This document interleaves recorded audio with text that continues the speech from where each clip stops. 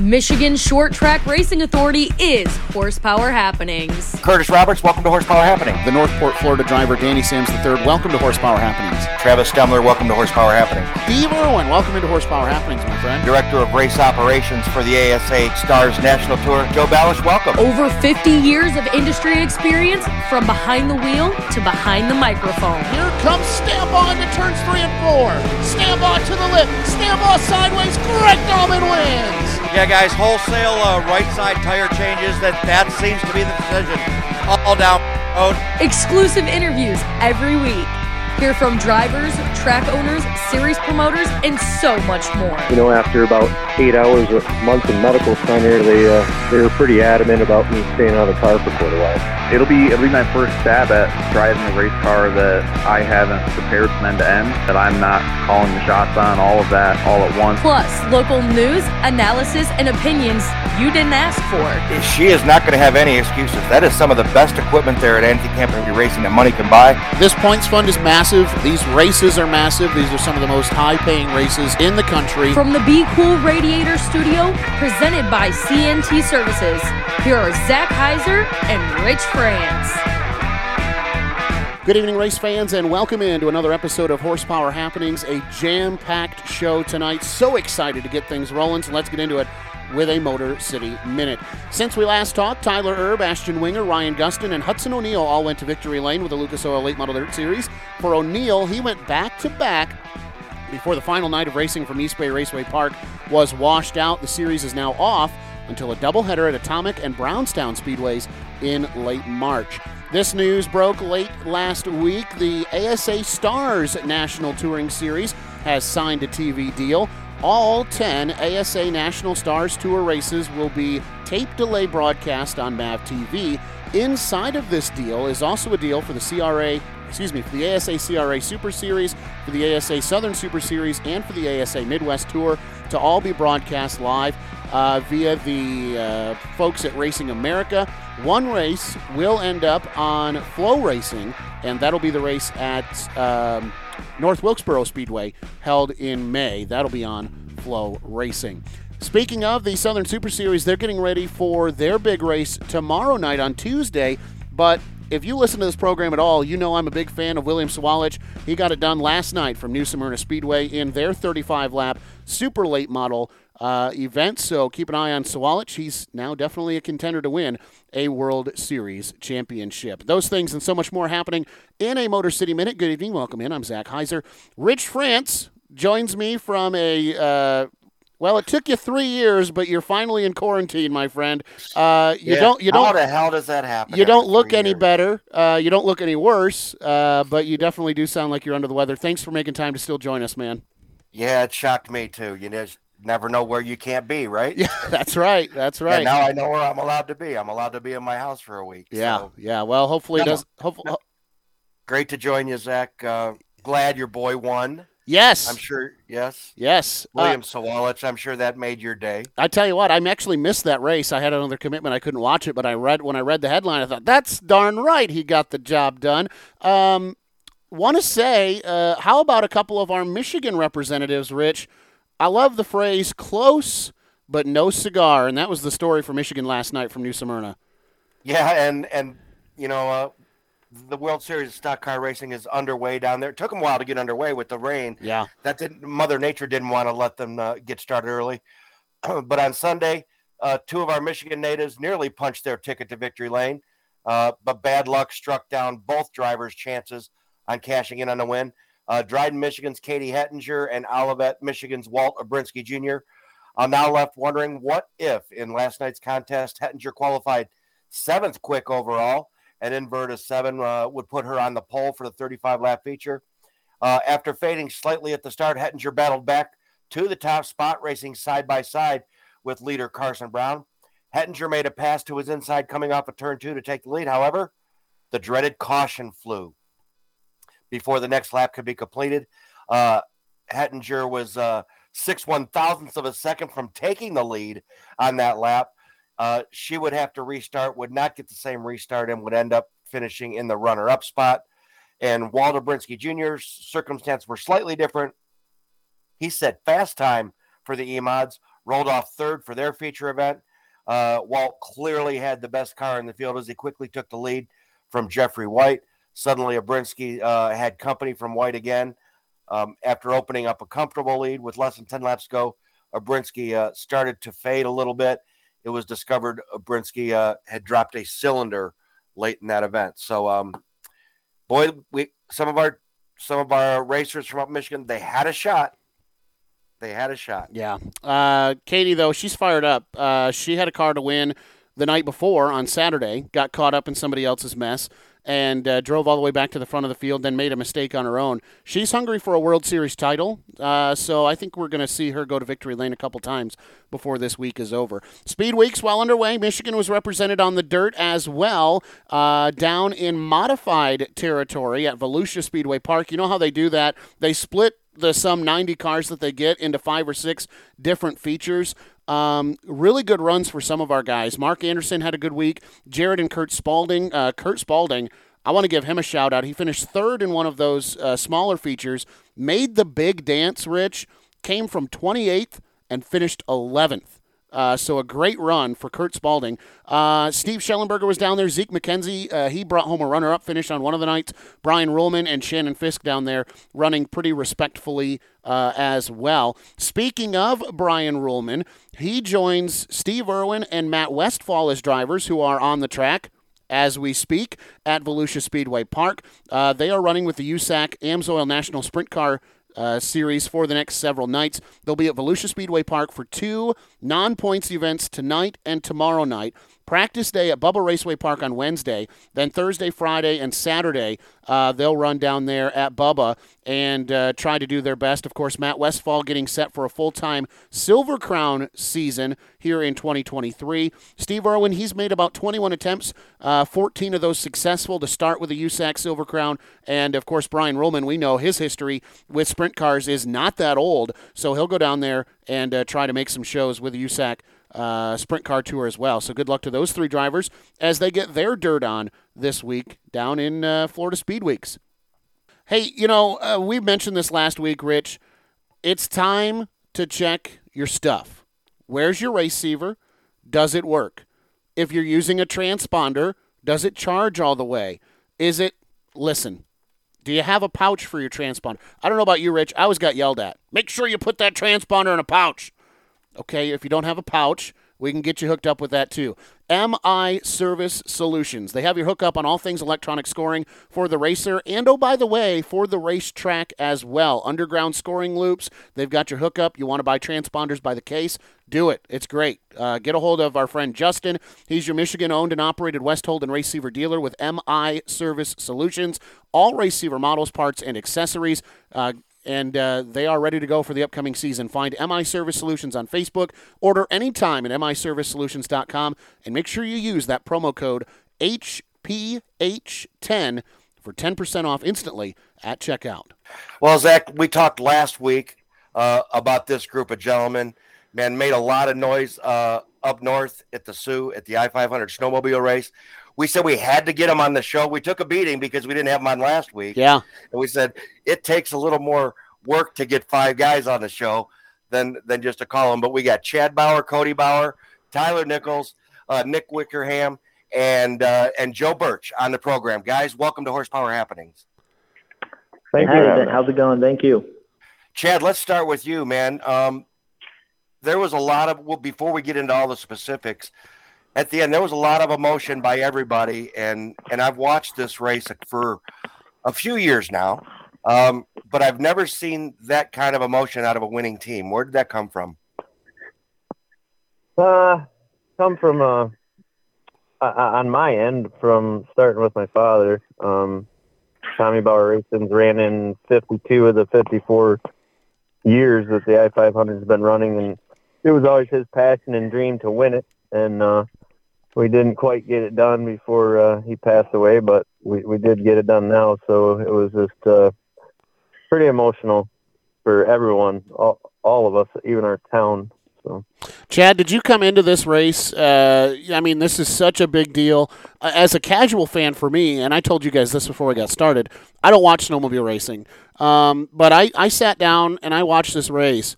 And for me, I'm thinking Tommy Bauer Racing is the favorite coming into this. And then, I watch the race unfold, and we come down to there being 5 teams left who could win this race. Chad, what were your expectations for the team? Obviously, you're not a rider, but as kind of head of the team, what did you think you guys were capable of that day when you guys got there? The last few years, we've been capable of winning, and for one reason or another, we just didn't. You got to have a perfect day, and or as close to perfect as you can get. This year, we kind of teamed up with we got 4 great drivers. Most people, I feel like our driver compound was set up really well. And we knew we were getting closer and closer every year to trying to get it done. And we all had a pretty good feeling this year for sure. Just whether or not you can get everything to go the way you need it to.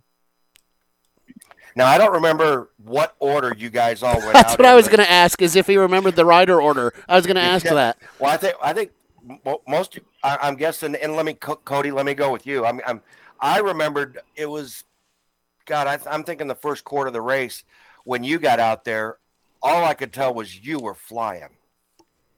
Yeah. That right after the plow at 100, I hopped on after Joey got off, and I think we went and led 30 or so laps there before we come into pit. But yeah, it was definitely running good at the beginning of the day for sure. How do you guys, with so many people on this team, how do you determine the rider lineup and the stints that you're going to ride? So 500 laps, 500, right? I-500, 5 riders, or not 5 riders, excuse me. What do we got? 4 riders and Chad as an owner. So how do you break that up? Do you guys sit down and determine, look at what the track conditions might do? That was, that got pretty rough there at the end when Joe brought it home. How do you guys break that down? And I don't know who's responsible for that, so whoever wants to take that, please do. Tyler. Okay, I'm happy to. I'm the old guy, so I like a smooth racetrack, so I'll start. Okay. How's that go? Yeah. Just over the years, I've just been starting. Typically I seem to be a little better on a smoother racetrack, a little higher speed and smooth track. And these youngsters, they're all tough kids, and they really, really run well in the bumps. So I started. I don't even remember how many laps I really ran, probably 60 or 70, somewhere in that neighborhood. And I don't think there was a real, I don't want to say order, It Okay. was just a little bit of a shoot from the hip. Of course, we wanted to try and get everybody on, to feel the sled out so they didn't have to jump on at lap 400, and try and figure everything out. So, I don't think there was we never really had a real conversation of what order we're going to go in. But when I got off the sled, I was happy with, where we were already. So I was happy to let the other 3 just have the rest of the day. And that's kind of the way it worked out. Here's what I want to do is just real quickly to kind of get everybody associated with our audience. And Tyler, I'll start with you. Give me your connection. Tell us real quick what your connection is to Chad or Cody or the Tommy Bauer Racing team. How long you've been involved and how you got involved? Well, I guess the real story is in 2012, I just kind of had to make a major life change. So I had to walk away from racing and everything. And the team, Tommy Bauer Racing, heard that I was no longer on a sled, and they gave me a call. And of course, I couldn't turn down the opportunity. I've been looking at their sleds up to the Sioux for years, and they're beautiful. It's kind of one of those machines you always just want to get on. So it worked out that they invited me down. I came down, and I've been with them ever since. And we didn't really even know each other up until that point. But since then, it's been just an absolute fantastic group of guys. I love them all to death, and I think our friendship is fantastic now. All because of racing. Joe, so I guess it's been 13 years now. Wow, like that. Wow, great. Joe, I'll go to you. Joe Birch, get you in on the program, man. Obviously, you guys circle track. You guys see each other all summer, but talk to me about this winter stuff, the snowmobile side of things, which is a huge passion for your family as well, and we'll talk about that a little bit later on. But tell me how you got connected with the Tommy Bauer Racing team. Yeah, we have a big connection. I've known Chad and Cody and Tommy since I was just a little kid. Me and Cody hanging out at the racetrack, watching Chad race, and my dad helped Chad out with the dirt car stuff and everything like that. They're actually the first team that got me on the track at the Sioux. Wow. With the rookie roundup stuff when I can't remember how old I was. And then the following year ran the Pro-Am, or actually ran the I-500 with Mikey Haynes. And we did decent that year. And then I kind of went a separate way. I had another opportunity to go with another team, which in hindsight, I kind of wish I would have stayed with them, but I was young and kind of dumb at the time. But stayed with Tommy Bauer right through that with the Tommy Bauer race. Okay, stayed with them through it. I was gonna say, Joe, you just won an I-500. You can't say that. Yeah. But when the team I was with last year, the owner, he's been having some health issues and stuff like that, and kind of was starting to get out of racing a little bit. And I was kind of looking for a team, and they've been trying to get me to ride with them for a while now. And got an opportunity to go with them, and it was history from there. Yeah. And, Nick, I think that leaves you. I think we kind of know what Cody's connection is. So, Nick, tell me how you got connected with Tommy Bauer Racing and what that little bit of history has been like for you. Yeah, it actually started 365 days before we won the Sioux last year. Nice. Yeah, it happened at the banquet of the I-500 last year. I was riding with another team, and Cody had fallen off at the end of the I-500. I would say probably 20 or 30 laps to go last year, and the track got him. And there was a race the following weekend for the Myra circuit that we also run. And Mike Otto and Chad, we were all talking, and they said, hey, they might need a rider to possibly ride with them. And I was kind of team hopping at that time, as I didn't have anybody really looking for a driver. I was a replacement for a lot of people. And one thing led to another. We went to Kinross. Tyler and I rode that. And then I also rode with them at Lincoln. And at Lincoln, they asked me if I would be in for this year. I said, heck yeah. They had great sleds, and, I got to basically test them, riding with them. And, one thing led to another, and, here we are. So, yeah. Now, I don't think there's any way we could analyze all 500 laps of this race, but Joey, I'm going to come back to you, man, because this is what I thought, and I can't believe, I think I only missed about 75 laps, which is a miracle for me. That's and pretty I good. stayed with it.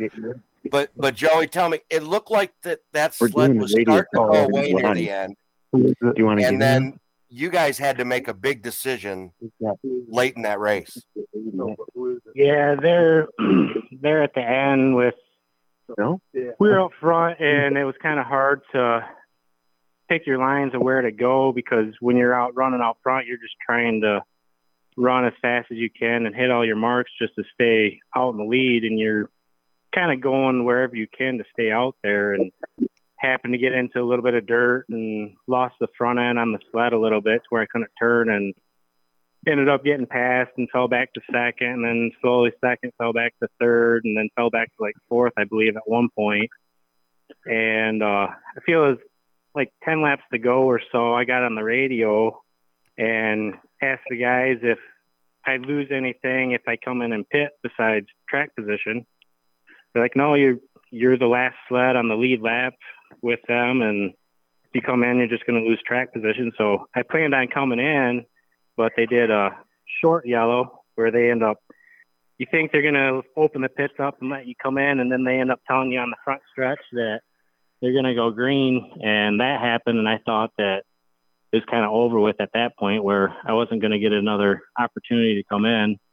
And luckily another caution come out, and it was a little bit longer one, and made a last minute decision to come in and get skis to help me turn a little bit better. And I knew it was going to help me out, but I didn't realize how much of a difference it was actually going to make.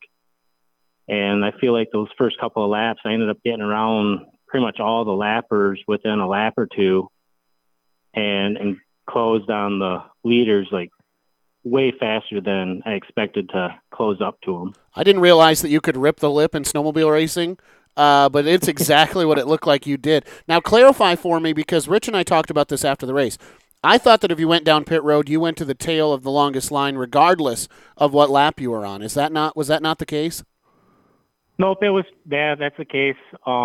At that point, I feel like there was only 12 sleds still running, maybe a little bit more. So it wasn't like I was super far back compared to like the beginning of the day. You must have got a jump on a bunch of them on the straightaway then, before you ever got to the corner. I say you must have got a jump on a bunch of them coming down the straightaway before you ever got to the corner then. Yeah, that was so at the Sioux they have a barrel on the front stretch, and when they throw the green flag, you're not allowed to pass any sleds until you're past that barrel. So it kind of hurts you a little bit when you're a faster sled in the back, being patient to try and get around them. And luckily we had a little bit more drive than those guys once I got past the barrel. And then I had so much more front end and steering than they had to where I could drive into the corner a lot harder than them. And I think that's what kind of got the edge of getting around a lot of those guys initially. Now, Cody, I got to ask you a question, because I was joking around with Zach last week. I said, I don't know what it takes to get carbide off of a snowmobile body, but you guys were going to figure it out, because you guys were they were bouncing off each other like crazy. Did you have any idea that sleds could do that? As far as Joey going for the win there on the last straightaway?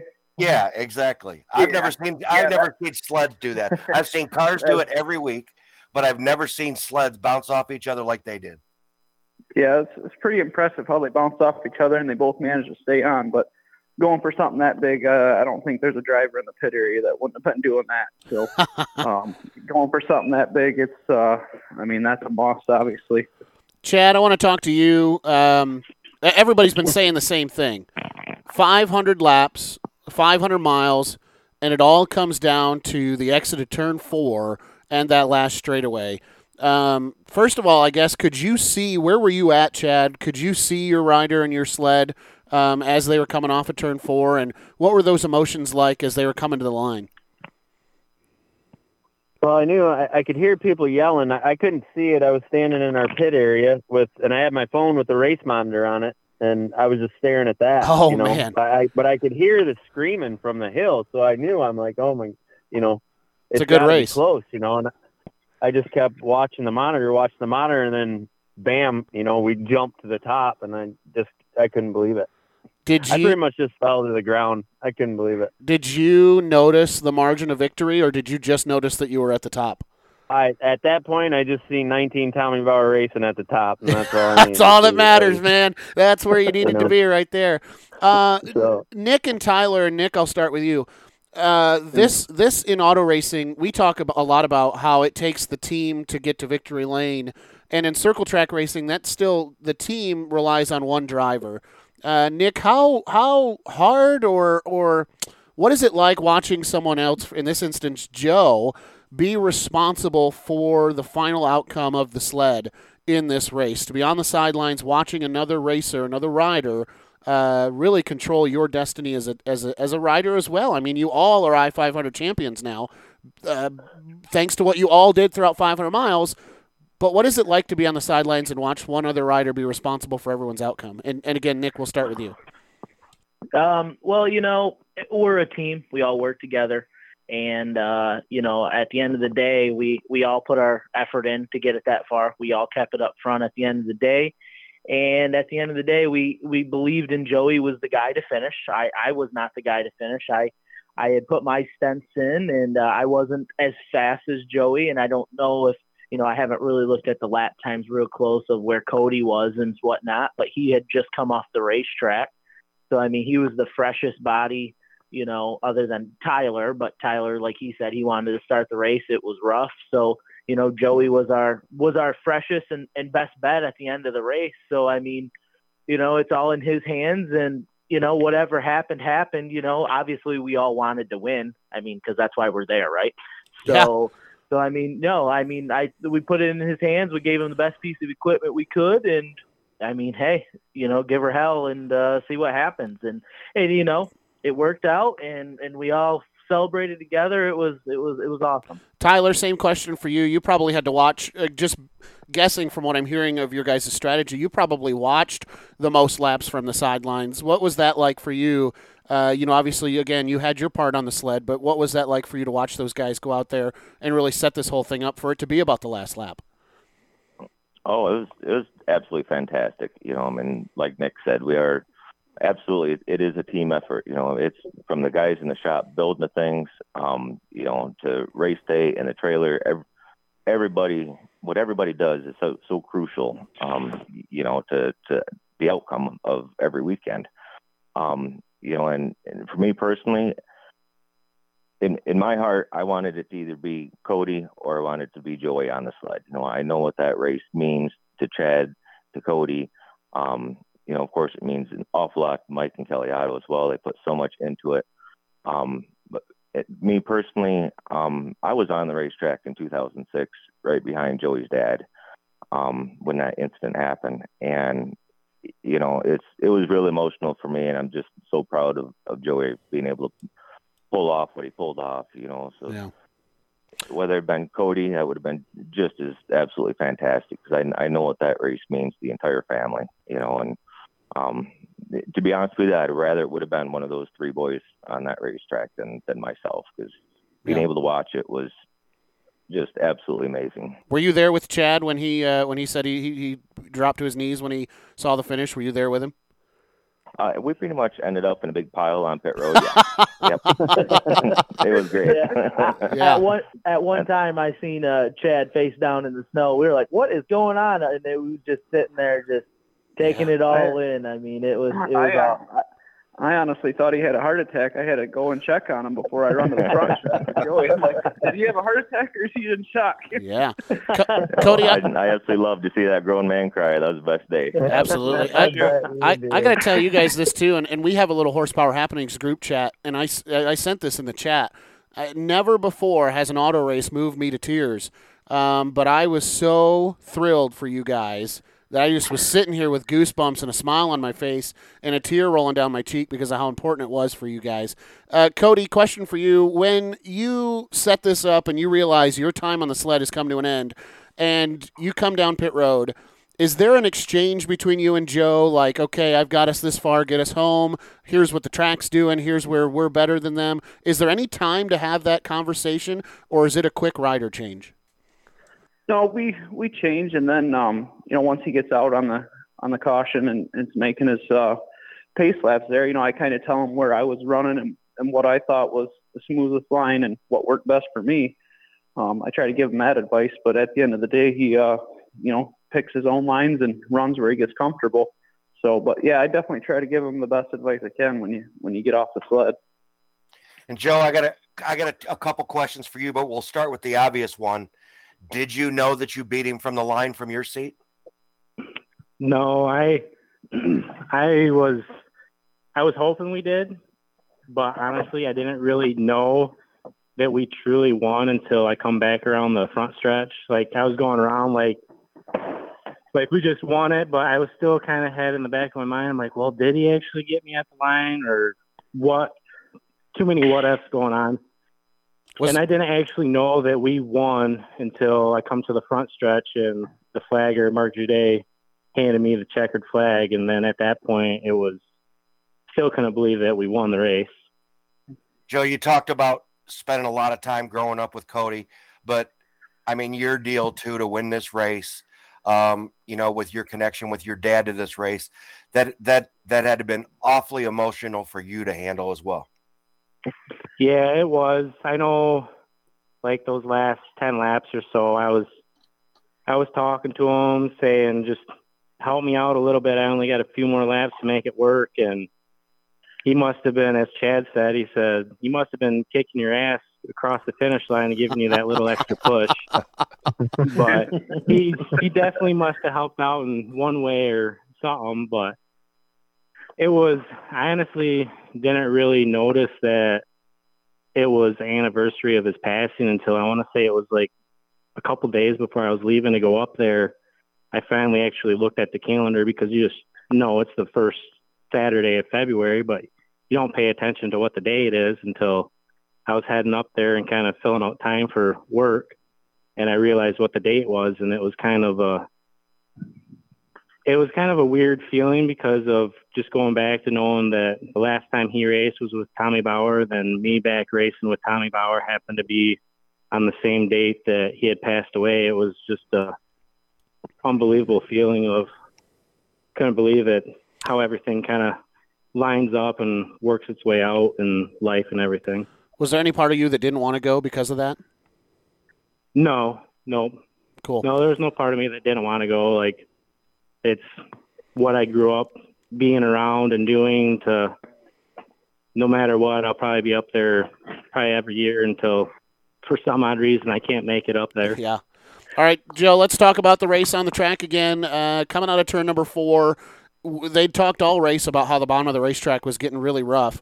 And I think a pivotal moment in this race, I believe in my heart, you would have won this race hands down, but you hit a jump. Bill, I don't know what they call them in the technical terms in the snowmobile race. I can't remember what the term was they were using. He went in the air. Yeah, but this was a full-on jump. I don't think that the machine was on the ground at all. And I think that again, this is an unprofessional a look at the race from a Flow Racing TV broadcast. I think that hurt your chances down the straightaway so much. Did you know that your only shot to win that race was to slide up and crowd the rider to your outside? Yeah, that was coming down the back stretch. I was trying to draft him as much as I could because I was still behind him. And at the last minute, I pulled out to get around him. And then at that point, I'm like, oh, crap. I overdrove going into 3. Hopefully I can make it stick. And then I was trying to roll it up as best I could and got up into the berm. And then at that point, I'm like, I threw it all away. I'm like, I just got to get the sled pointed straight and get back in the throttle as soon as I can. And got it straight, got in the throttle. And once I got going, I realized I was a little bit further left than I liked to be and hit that last hole or bump or jump, whatever you want to call it. And at that point, I looked over and I saw Ross was right there, and I tried getting over on him to didn't know if it'd work or not, of like side drafting or anything to possibly give me an edge. And when I encroached on him, I come over a lot faster than I expected to, and I bumped him a little bit. And I expected to get bumped back one time, like, hey, payback, this and that, and coming to the front stretch or coming to the checkered. But he kept hitting me and hit me a couple more times. And I know after that last time, I was hoping that he didn't do it again, because if he did, I would have ended up in the infield. Yeah, you were right down on the bottom, yeah. Yeah, and at that point, I'm like, if I end up in the bank, I'm not letting off until I get thrown off, because it's the biggest snowmobile race in the world. Just to clarify, and again, we're among friends here, you didn't mean to hit him. I mean, I think you would admit if you did, because we've seen that before in circle track racing. You slide up, you hit the guy, see what happens. On a snowmobile, I thought for sure you guys were going to yard sale it down the front stretch. Honest to God, I did. Yeah, no, I didn't mean to hit him at all. I meant to get up close to him and ended up bumping him into him, which obviously I didn't mean to. Happens, but yeah, it was kind of a miracle that I stayed skis and trackside down coming to the checkered like that. Once I saw you guys making contact, I would have paid any money to be the third place guy. Because I thought that was a guy that was going to win. Because the other two sleds, in my opinion, what I saw, weren't going to make it to the start-finish line. That was just my thought. But both you guys who put on a show, you and Ross, I mean, coming down that front stretch, it was just some unbelievable riding and driving. In my opinion, and I'm not a veteran of snowmobile racing. I just thought it was awesome. Yeah, it was, and I honestly think if he would have just maybe bumped me that one time and kind of keep his focus forward, he probably would have ended up winning it. But he ended up scrubbing a little bit of speed, which helped us out in the end. Well, guys, we would love to continue talking, but we have to get this thing wrapped up. So I want to go around the horn before I let you guys go. And this is something that is always fun for Rich and I to be able to do, especially because I don't think it ever gets old. So Tyler Nichols, we'll start with you. You are an I-500. You're a Sioux I-500 champion. Tell me what that means to you. Oh, at this point, it means everything. I mean, I'm getting a little more gray hair on my chin than I'd like to have. So, you kind of start to wonder if the day is ever going to come. But to be with this team on the 19 sled and all these guys with their first win and my first win, it is absolutely the top of the bucket list. Absolutely. Nick Wickerham, you are a Sioux I-500 champion, my man. Tell me what that means to you. It's hard to believe. I've only been playing the snowmobile game for the last, 5-6 years, but I've known of that race a long time and been to it a long time. And when I got the opportunity to ride with those guys, I knew we had a shot. And it's still, I don't know if it's really set in yet. Hard to believe. People, I still see every day congratulating me. It's unbelievable. And without Mike and Kellyotto and the whole Tommy Bauer racing team, none of this would have been possible. So, yeah, I can't thank them guys enough. Joey Birch, man, you got the pleasure, you got the honor of riding that thing to the finish. You're a Sioux I-500 champion. Tell me what it means. Yeah, it's like Nick said, it doesn't seem real yet. As a little kid, watching, just hoping I get the opportunity to just race on that track, not alone win the race. And now knowing next year going up there when drivers meeting and they give out the shirts for all the qualifying drivers and have all the names of previous year's winners, and seeing that all 4 of our names will be on that shirt, it probably won't fully set in until we get that shirt and see that our names are on there. Cody Bauer, man, you're a Sioux I-500 champion. I know you, with your connection to your grandpa, watching your dad go through this now and kind of taking over the reins of the team. Cody, tell me what this means for you. Oh, it's huge. It's definitely what I've been chasing for many years now, since I started 9 years. It's kind of similar to me and Joey. I remember watching this race, on the hill when I was a kid. And heck, I think the dominant one back then was Corey Davidson. I remember watching him down there with the trophy and everything. And it's just something that I've always wanted to do. It's like they said, it honestly still probably hasn't even set in all the way, but it definitely satisfied my career. It's I don't know. It's hard to explain. It's awesome. And Chad, you've been at this a while. This has got to be huge for you. And how's it going to feel going back there, knowing next year when you guys go back, you will be the hunted? Oh, it'll be really nice for a change, that's for sure. I do want to clear up just a little bit. You've heard them mention Mike and Kellyotto. They are our team owners. I'm not the owner of the team. So when my dad passed away, Mike came to me, and they've been some of my best friends for all of about 30 years now. Mike decided that he would take the team over, and and they've done that, and given these guys the best equipment that we can possibly ask for or have, along with our team. I mean, there's 7, 8, 9 guys, 10 guys, that are up here working on stuff, 3, 4 nights a week sometimes, trying to do the best we can to give the guys what they need to win. And I mean, that's all been possible because of Mike and Kellyotto, and I know they all do, and I do, and we all appreciate what they've done for all of us. Well, and Chad, I was going to ask you a little bit different question than I asked the riders, because I was going to ask you what these guys mean to you to help the Tommy Bauer Racing name, team. That Bauer name, as was just mentioned, is now going to go down in the history books as an I-500 championship name. So tell me what that means to you, and what these guys mean to you to be able to make that happen for your dad's legacy. I know for Joey's dad's legacy as well, just the emotions that are attached to that.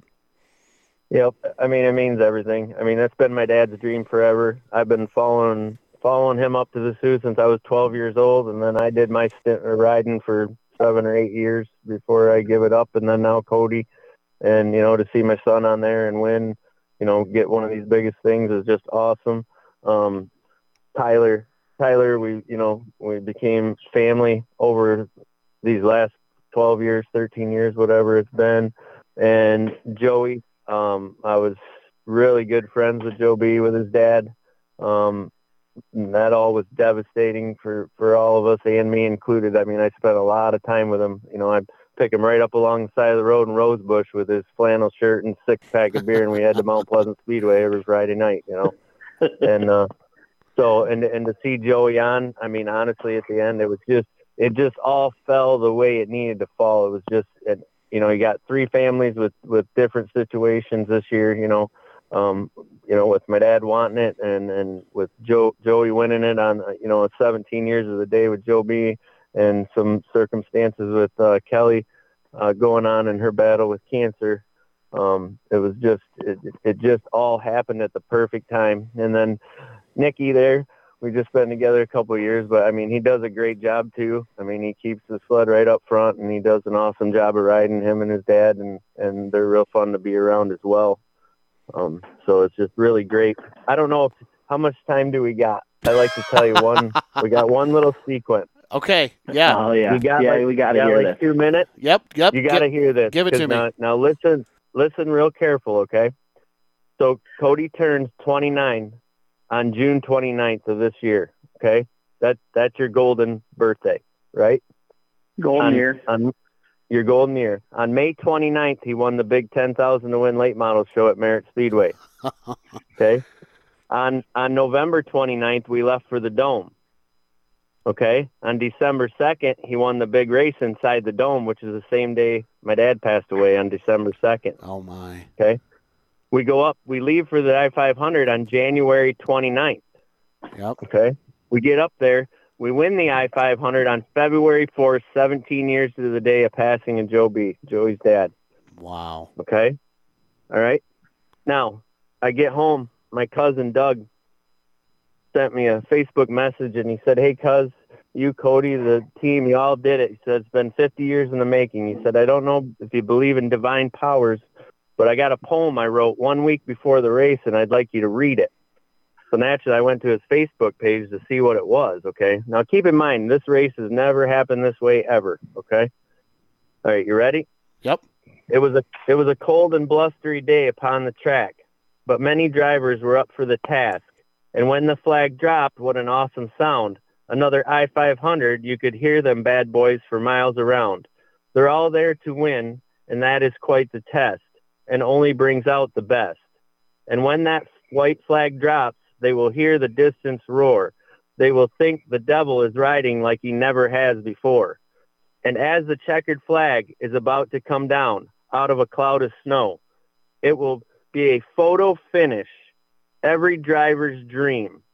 The first to cross the line, Tommy Bauer Racing Team. Wow. When the battle is over and the smoke clears, there will be thunder from the throne, for Tommy and his Uncle Bill will be dancing. The trophy is finally home. Posted January 29th. Unreal. No, you know what you guys got to do? You got to all retire now, because that's never good. If something doesn't match up, that story's out the window. Oh, my goodness. Aren't you glad I read it to you? Aren't you glad I told you? Gives me goosebumps. That is awesome. You got to tell them the craziest part, though. Oh, we were racing. And when we won, Joey was racing the 29 for the win. Ha! Really? Yeah. Oh, my goodness. Wow. You give me goosebumps, Chad. That is wild. Wow.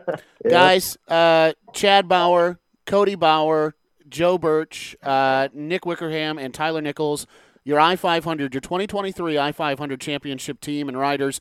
Gentlemen, we got to let you go. Thank you so much for making time to join us tonight. And on behalf of Rich, Scott, everybody with Horsepower Happenings, a huge congratulations. Nicely done. Good luck with the rest of your winter season. And for those of you, good luck with your circle track season as well. Thank you. Thank you, guys. Thank you, sir. Thank you.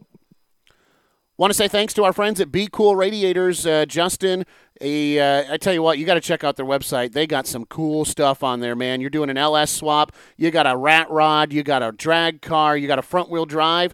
Whatever you got, Be Cool Radiators is the place to go to keep that engine performing, keep it under You got to get that optimum temperature to keep things going the right way. Also want to say thanks to CNT Services. Be Cool Radiators, the season sponsor right now for the studio. Appreciate them coming on board. Check them out, Essexville, Michigan, BeCool.com, or you can call them anytime, 1-800-691-2667. Okay, now it's our pleasure to bring in our next guest, and this driver, originally from Toledo, Ohio, makes his home in Petersburg, Michigan. So it's our pleasure to bring in the guy who's really good at driving sprint cars, and I know he's really looking forward to getting back behind the wheel one soon. Jimmy McCune, welcome on to Horsepower Happenings. Thanks, guys. Appreciate you having me on. Well, I'm gonna take the Rich France approach to this, and I'm not gonna beat around the bush. Let's go back to July. You decide that you're going to dabble in some dirt sprint car racing. Let's start there. Take me to that decision first. You start playing around with the dirt sprint car. Is this a car you own, or are you a hired gun? Tell me what that setup was. No, it's a buddy of mine, Doug Stawes, out of Findlay. We've known my family. My dad and I have known him for 30+ years now. Was real good, tight friends with Mike Stryker back in the day when I was driving for Mike in the midgets back in the late 90s and stuff. So I've known him a long time, and he had Rick Doherty's son, the Peterbilt guys from back in that era. He was running one of his cars, and it was hit or miss over the last couple of years with COVID and stuff like that. So I was kind of needling him a little bit every once in a while, and I'd say, hey, if you ain't going to run the car, let me know. And, one thing led to another, and he finally called my bluff, and, here we are. So you had run a couple of shows last year up to that point in July. Yep. Not setting the world on fire, just kind of, having some fun, testing some things out. What was the goal? What were you looking to do with that car? Just have fun, man. We've been busting our tails so hard on the asphalt for so many years now, and it was just kind of like, something different, something more challenging. It's kind of like running the super modified years ago. It was just challenging. It was something new. It was out of my ordinary, something I hadn't done before.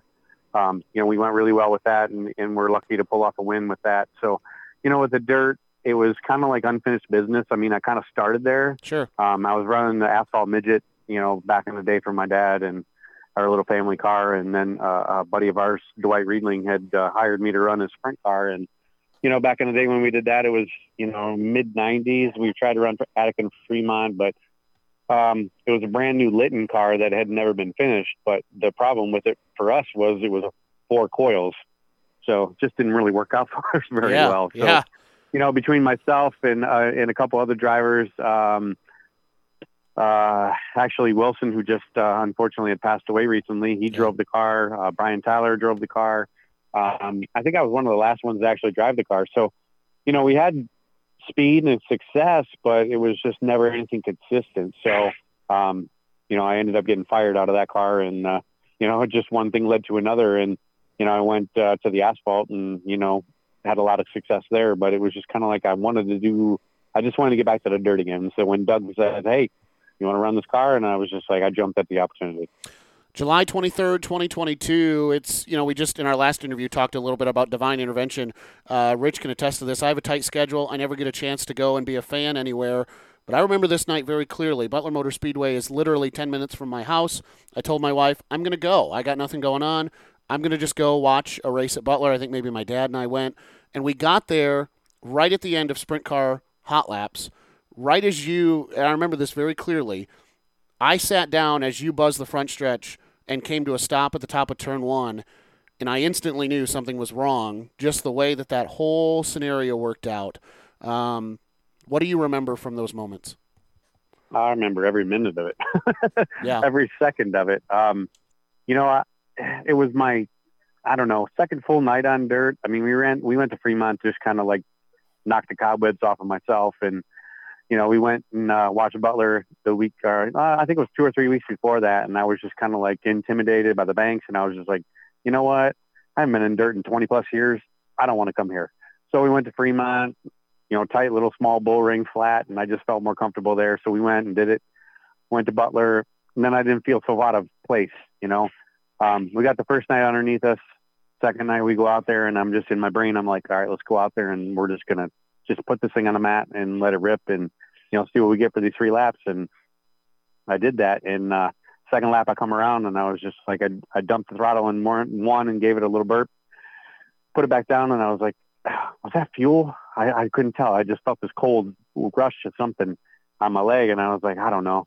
Down the back straight I went, down into 3, same thing, and then I felt the fuel, and I knew it was fuel, and I was like, oh, crap, So kind of dumped the throttle and come across the start-finish line and, put my arm out, waved, and bottom of the racetrack, up out of exit, to get out of the exit there in turn 1, and as soon as I crested about halfway up that hill, I just instantly felt that woof, and, that, when you start a fire out in the backyard and you just feel that shock wave of just woof, I felt that instantly, and then the massive amount of heat, and I was just like, "Oh crap!" Did it ever be discovered what ignited that?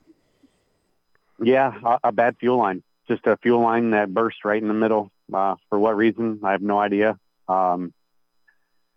To this day, I don't even really have an explanation for it. Just a crappy old hose, So and so just one more thing to clarify. So just naturally, by you slowing the car down to exit the racetrack, it allowed the fuel and the fumes to ignite and start the fire. Because while you were on track, you weren't on fire. You had felt the fuel. You had felt the fuel leak, but in the slowing down process, it allowed the fuel or the fumes to catch an exhaust or something, the block or something, and ignite. Yeah, exactly. What my assumption is when I turned up the hill and, went up the racetrack, all that fuel went out the left side of the car. Makes so much sense. Hit the header and then lit me up. So, yeah, I mean, Jim? Go ahead. I'm sorry, go ahead. No, go on. Go finish your thought. No, I was just like, I instantly knew what was going on. And halfway up the hill, I knew I was on fire. But it was like, all right, well, if I crest the hill, somebody will be there. If I don't crest this hill, then, I'm sitting down here on the bottom racetrack. Nobody's going to see me. And I don't know what's going to happen, So I kept the car running, crested the hill, jumped out of the race car. I couldn't get out of it fast enough. But at that point, it didn't really much matter. I was on fire. I jumped out. I looked down, and even with my helmet and tear-offs and all that stuff, I could see my legs on fire. And, instantly it stopped, drop, and roll. And, that didn't do anything. So, it was just hoping and praying for somebody to come help me. Yeah, Jimmy, most of my experience with you, obviously, is at Toledo Speedway. And I know you've never been scared going fast there. Where was the point where you kind of got scared and said, this is not good? I think the point where when I was getting out of the car, and I knew I had to get out of the car because I could just feel the immense heat, and I knew, but of course I couldn't see the fire, but I knew I was on fire. And then when I got out of the car, I could look down and see my legs on fire. And I mean, literally in the daylight, I could see myself on fire. So I knew that it was bad at that point. So, at that point it was, all of my safety equipment did exactly what it was supposed to do. It was just the unfortunate circumstances that I had gotten soaked with the fuel. And it basically just filled my shoes up and just melted me. Now, let's move on forward just a little bit because this is what surprised me because, a lot of people they have things like this. They like to keep it rather personal. You took a lot of the fans and everybody through your healing process. He went Facebook Live on the way to the hospital. I saw it on my phone that night. Now, I don't know if he did that because of all the drugs he was on, if he would have done that in a sober state. But, I mean, to your point, Rich, he was instantly informing the fans what was going on. And, Jimmy, I got to thank you for that, too, because obviously I went down. Jason Blonde was racing that night. I went to his pits because I knew if anybody knew, it would be them. And just everybody so concerned and really, deflated about what had happened when one of their own gets hurt at the racetrack. So was that a conscious decision to get on there as quickly as you did and really take everyone along for the ride? I mean, at that point, I remember exactly, every moment. I told my wife, Cal, I was like, give me my phone. And I was like, how do I go live? And I just want to tell everybody that I'm okay, but I'm screwed up, but I'm okay. And, it was just like the easiest way that I could do anything to tell because I knew once a few things floated around, the internet space there that it was just going to be crazy. So I just wanted for myself and my own well-being to be like, I'm screwed up, but I'm okay. Yeah. And that was the most I could tell you. It was like, I might be melted, but I'm alive. And you know what? So far, so good. So now let's fast forward. We're about 7 months later, and let everybody know, a lot better position these days, right? Oh yeah, for sure. We just spent, my dad and I just spent 3 or 4 days down at Volusia County watching the All-Stars and the Outlaws, and did a ton of walking. And I think by about the third night, my feet were pretty much done. We left after the first feature. I made it through qualifying. I think it was the second Outlaw night, and we had that rain and stuff, and I mean, my feet were just kind of pretty much wasted at that point. But all in all, I think we're going to be all right. I'm hoping to get out in April and start playing with the dirt stuff. Weather permitting, schedule and life permitting, and just see how my feet go, and just kind of get my brain back into racing and stuff. So, but we've been hard at work here in the shop for the last few months, and the dirt car's pretty close to being done. The asphalt's apart right now, and we've got some changes, trying to make sure we're as much prepared for next year as we can be. Give me the official statistics, because like any racing podcast or anybody, we like to know what the statistics are. So what'd you end up with? Percentages and degree of burns. What was the final number there? How bad was it? It was 3rd-degree burns in my feet. Basically, it just kind of burned everything down to the tendons. I mean, I shouldn't say burnt, because I didn't really burn. I mean, there was nothing black, and you really looked, you really looked boiled. You really looked boiled in what exactly. I saw. Yeah. Yep. My wife's best description of it I look like melted candle wax. Yeah. No, you're absolutely right. So yeah. Now this, I go back to that one last time to say, this opened a new opportunity for you, based on what I saw from you on Facebook. You're kind of looking at this sport a different way now, rather than just a race car driver. Tell me what you're doing, what you got up your sleeve.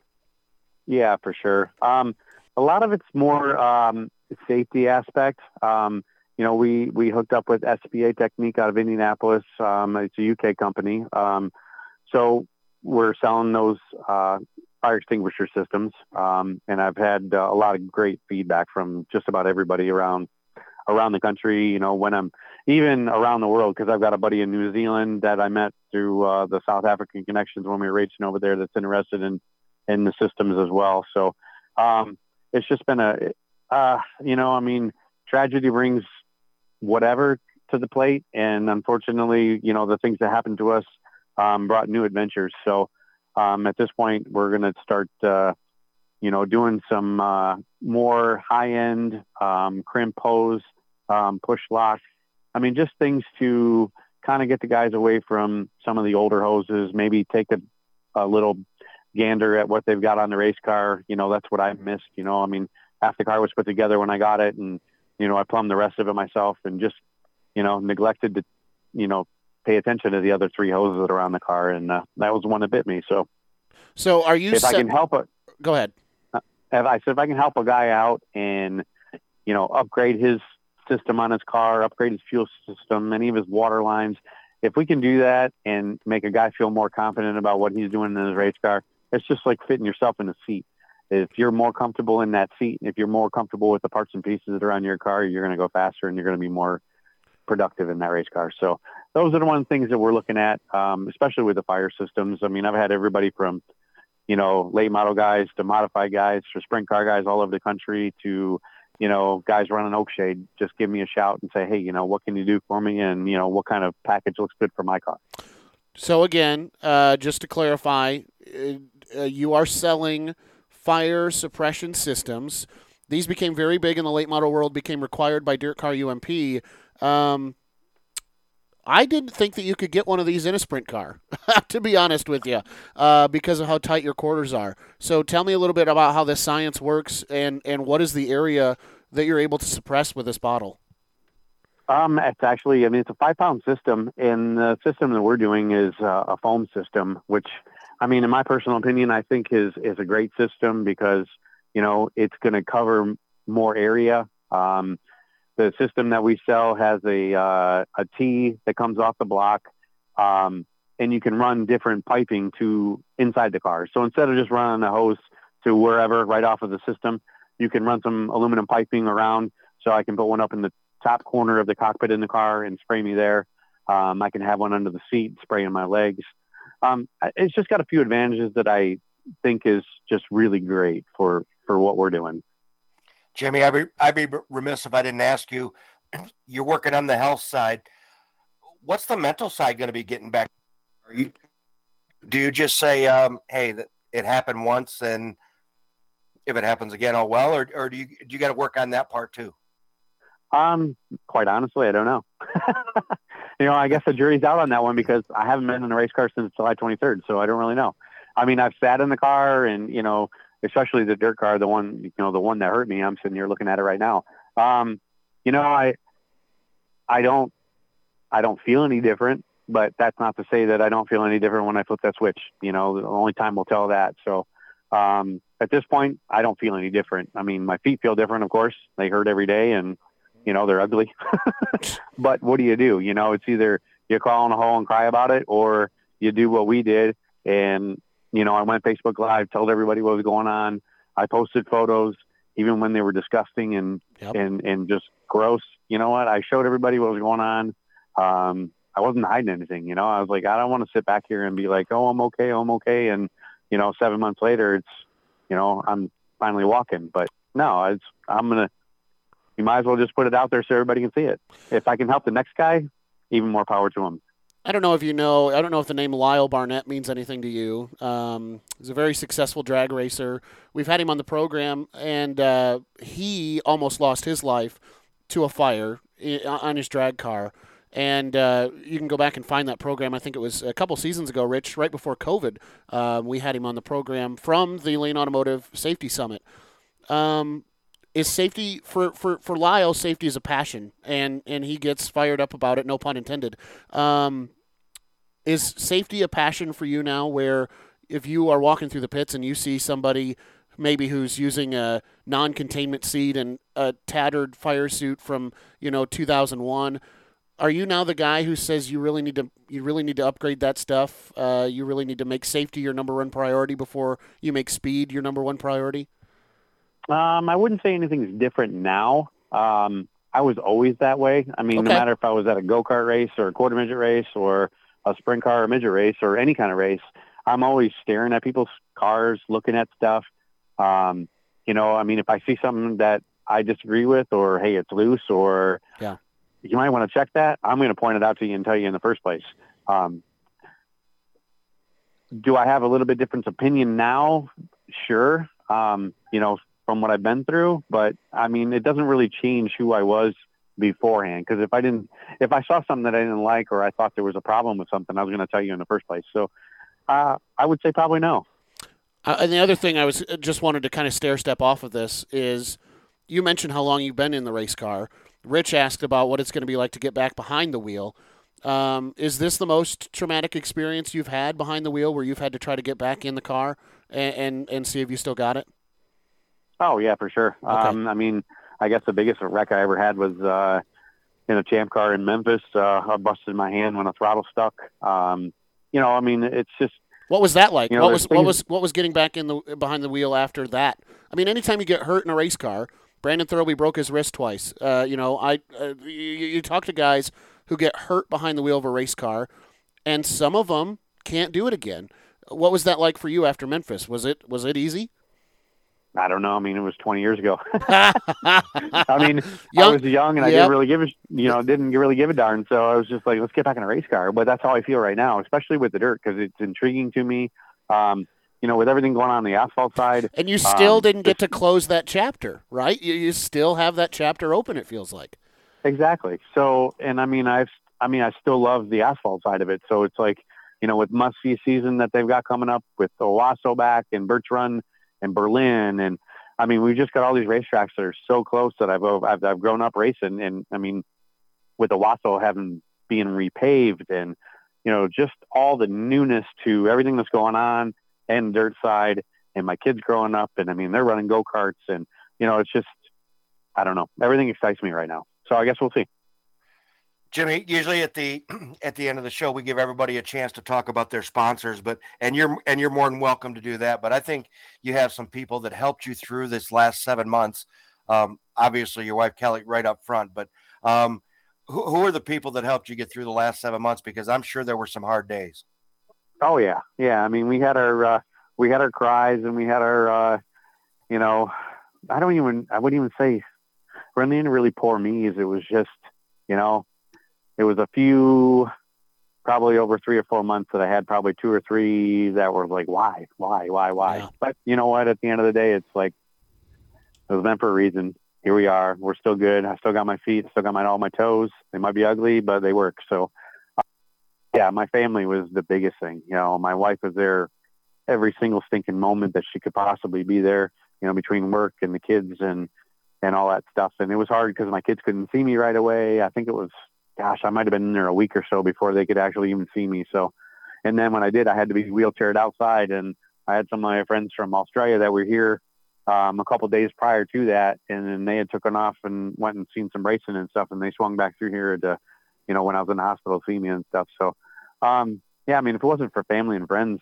in the racing community, it would have been extremely difficult to get through all this. But yeah, my wife, my sisters, my mom, my dad, they went above and beyond to help me. Even friends. I mean, the day I left to go to Butler that day, the water heater in my house had taken a crap. Oh man! And then 2 days after that, I'm in the hospital and I've got a septic issue. And I got a buddy called Cal Pawson that he lives about 3 miles south of me, and he come over and just went above and beyond, put a water heater in, took care of the septic. I mean, it was just like he was over here working 3 or 4 days straight, and I couldn't do anything about it, man. But other than just cry and say thank you. I want obviously you talked about your new business venture. I want to set aside some time where we're not talking about your business. I want you to take this time to talk directly to a sprint car driver, a late model driver, a front-wheel drive racer. What is something, I mean, advice or, you know, things that you wish that you would have done differently? Is there anything out of that? I mean, obviously our sport, we all know the risks. We all know that it's dangerous and that anything can happen at any time. But is there anything that you would say to a young racer, even a veteran racer like yourself, as we get ready to take on this new season, having experienced what you did last year? Just go over your car. That's the biggest thing. Go over every aspect of your car that has to do with safety, has to do with, you know, water lines, fuel lines. And if you question it, change it. Because if you're questioning it, if you have to think about it, then that's a reason to take care of it right now. You don't want to take care of it in the middle of the season when you got a fuel line broke, or you don't want to take care of, you know, seat belts because you just didn't think you needed a new set of seat belts. I mean, same thing with your helmet, your safety gear. You've got an old suit, you know, I mean, you've been driving, you know, for 10 years and you still got the same old raggedy suit. You know what, at that point, it's just, you know, call me, whatever. We'll help you take care of whatever you need to do. But it's just, if you have to question it, take care of it now. And then, Jimmy, last thing, what is the best way if somebody's interested in one of these fire suppression systems or anything else that you've got going on? How can people get in touch with you to get that ball rolling? Facebook's probably the easiest way. My phone number's attached to it. Abe's Auto Parts. You can look them up, catch me at any time, any day during the day from 8 to 5. But my phone number's attached to Facebook, so you can just get a hold of me straight and direct, and we can run you through the paces and show you what we got and what we can help you with. Jimmy McCune, looking forward to it. So happy, I'll say this, to hear you say that come the spring we're going to strap back into a race car and see what happens. I was really glad to hear that. So, man, yes, looking forward to seeing what you can accomplish. You have a huge support system, even the ones that are watching from a distance. A lot of people are excited to hear from you tonight. So good luck with this upcoming season. Let us know if there's anything we can do to help you, and we're hoping to see you at a racetrack again real soon. For sure. Appreciate it. Thanks for having me on. Man, I don't know. Season 5, Episode 2, did we just have the show of the year? Maybe. Want to say huge thanks to everybody, all 5 of those guys from Tommy Bauer Racing, Jimmy McCune for diving back into his stuff, Rich. How cool. What a great show we've had. Yeah, and we were talking about, did we set a record? Yeah, we did. Yes, yeah. We did. Because I know we've talked to a few people at what the is that, same six time, six guests tonight? Yeah, 6 in wow. one night and 5 on one call. So yeah, that was fun. We knew we had to get the Tommy Bauer guys in after that performance a little over a week ago. You know, like you said, that was a pretty emotional situation, and I was watching. I couldn't turn away from it. Absolutely. No matter how I wanted to get to the to the dirt race and stuff, I had to stay there through the end, and I'm glad I did.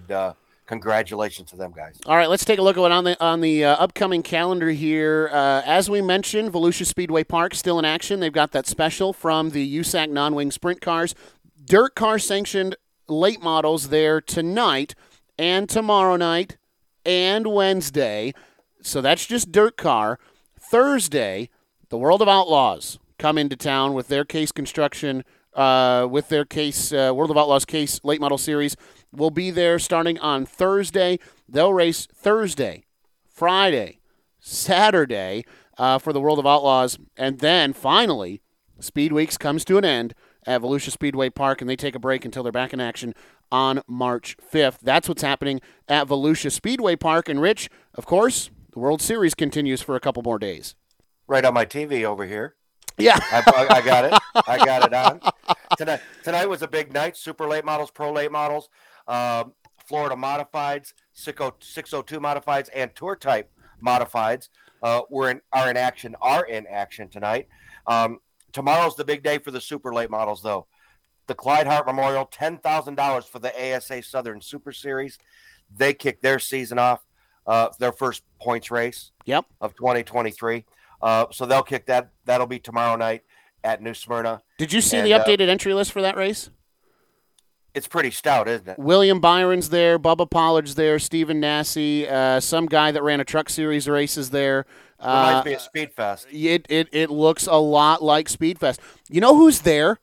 Stuart Friesen is in a pavement late model. Shouldn't that cat be behind the wheel of a big block modified somewhere? You would think so. You would think he'd be in a tour type modified, but Ryan Priest didn't run in their big 200 lapper the other night. Ryan Priest didn't have a ride, which surprised me. Yeah, really surprised me. Yep. But no, they're when they're in, as soon as Daytona opens up, boy, drivers come out of the woodwork to go play at nighttime. Yes, they do. And speaking of Daytona, we'd be remiss if we didn't mention the Daytona 500 is coming up on Sunday. Sophomore season for the next-gen car. You'll remember that first race, there were some definite bugs that they needed to work out. And now that they've got a lot of those bugs squashed, I'm excited to see what product they bring to the track for the Daytona 500 coming up on Sunday. And that is going to do it for an extended edition of Horsepower Happening. Do we get overtime? Thank you for saving my voice tonight, because it wasn't on a regular night. It wasn't going to make it. Yeah, man. Rich and I are going to... I'll be good for next week. Good stuff. Rich and I are going to work on that overtime pay. In the meantime, I want you to make sure that you follow Horsepower Happenings on Facebook, Instagram, Spotify, iTunes, wherever it is that you bring in Horsepower Happenings content. Make sure you do it and keep locked in with everything that's going on. For Rich France, Scott Midland, who pays the bills, I'm Zach Heiser. Thank you so much for tuning in to Horsepower Happenings. You've been listening to Horsepower Happenings. The views and opinions expressed in tonight's show may not directly reflect that of Horsepower Happenings. The contents of this program may not be reproduced, retransmitted, or disseminated without the express written consent of Horsepower Happenings. Follow Horsepower Happenings on Facebook, Instagram, Spotify, and iTunes to keep up on what's happening.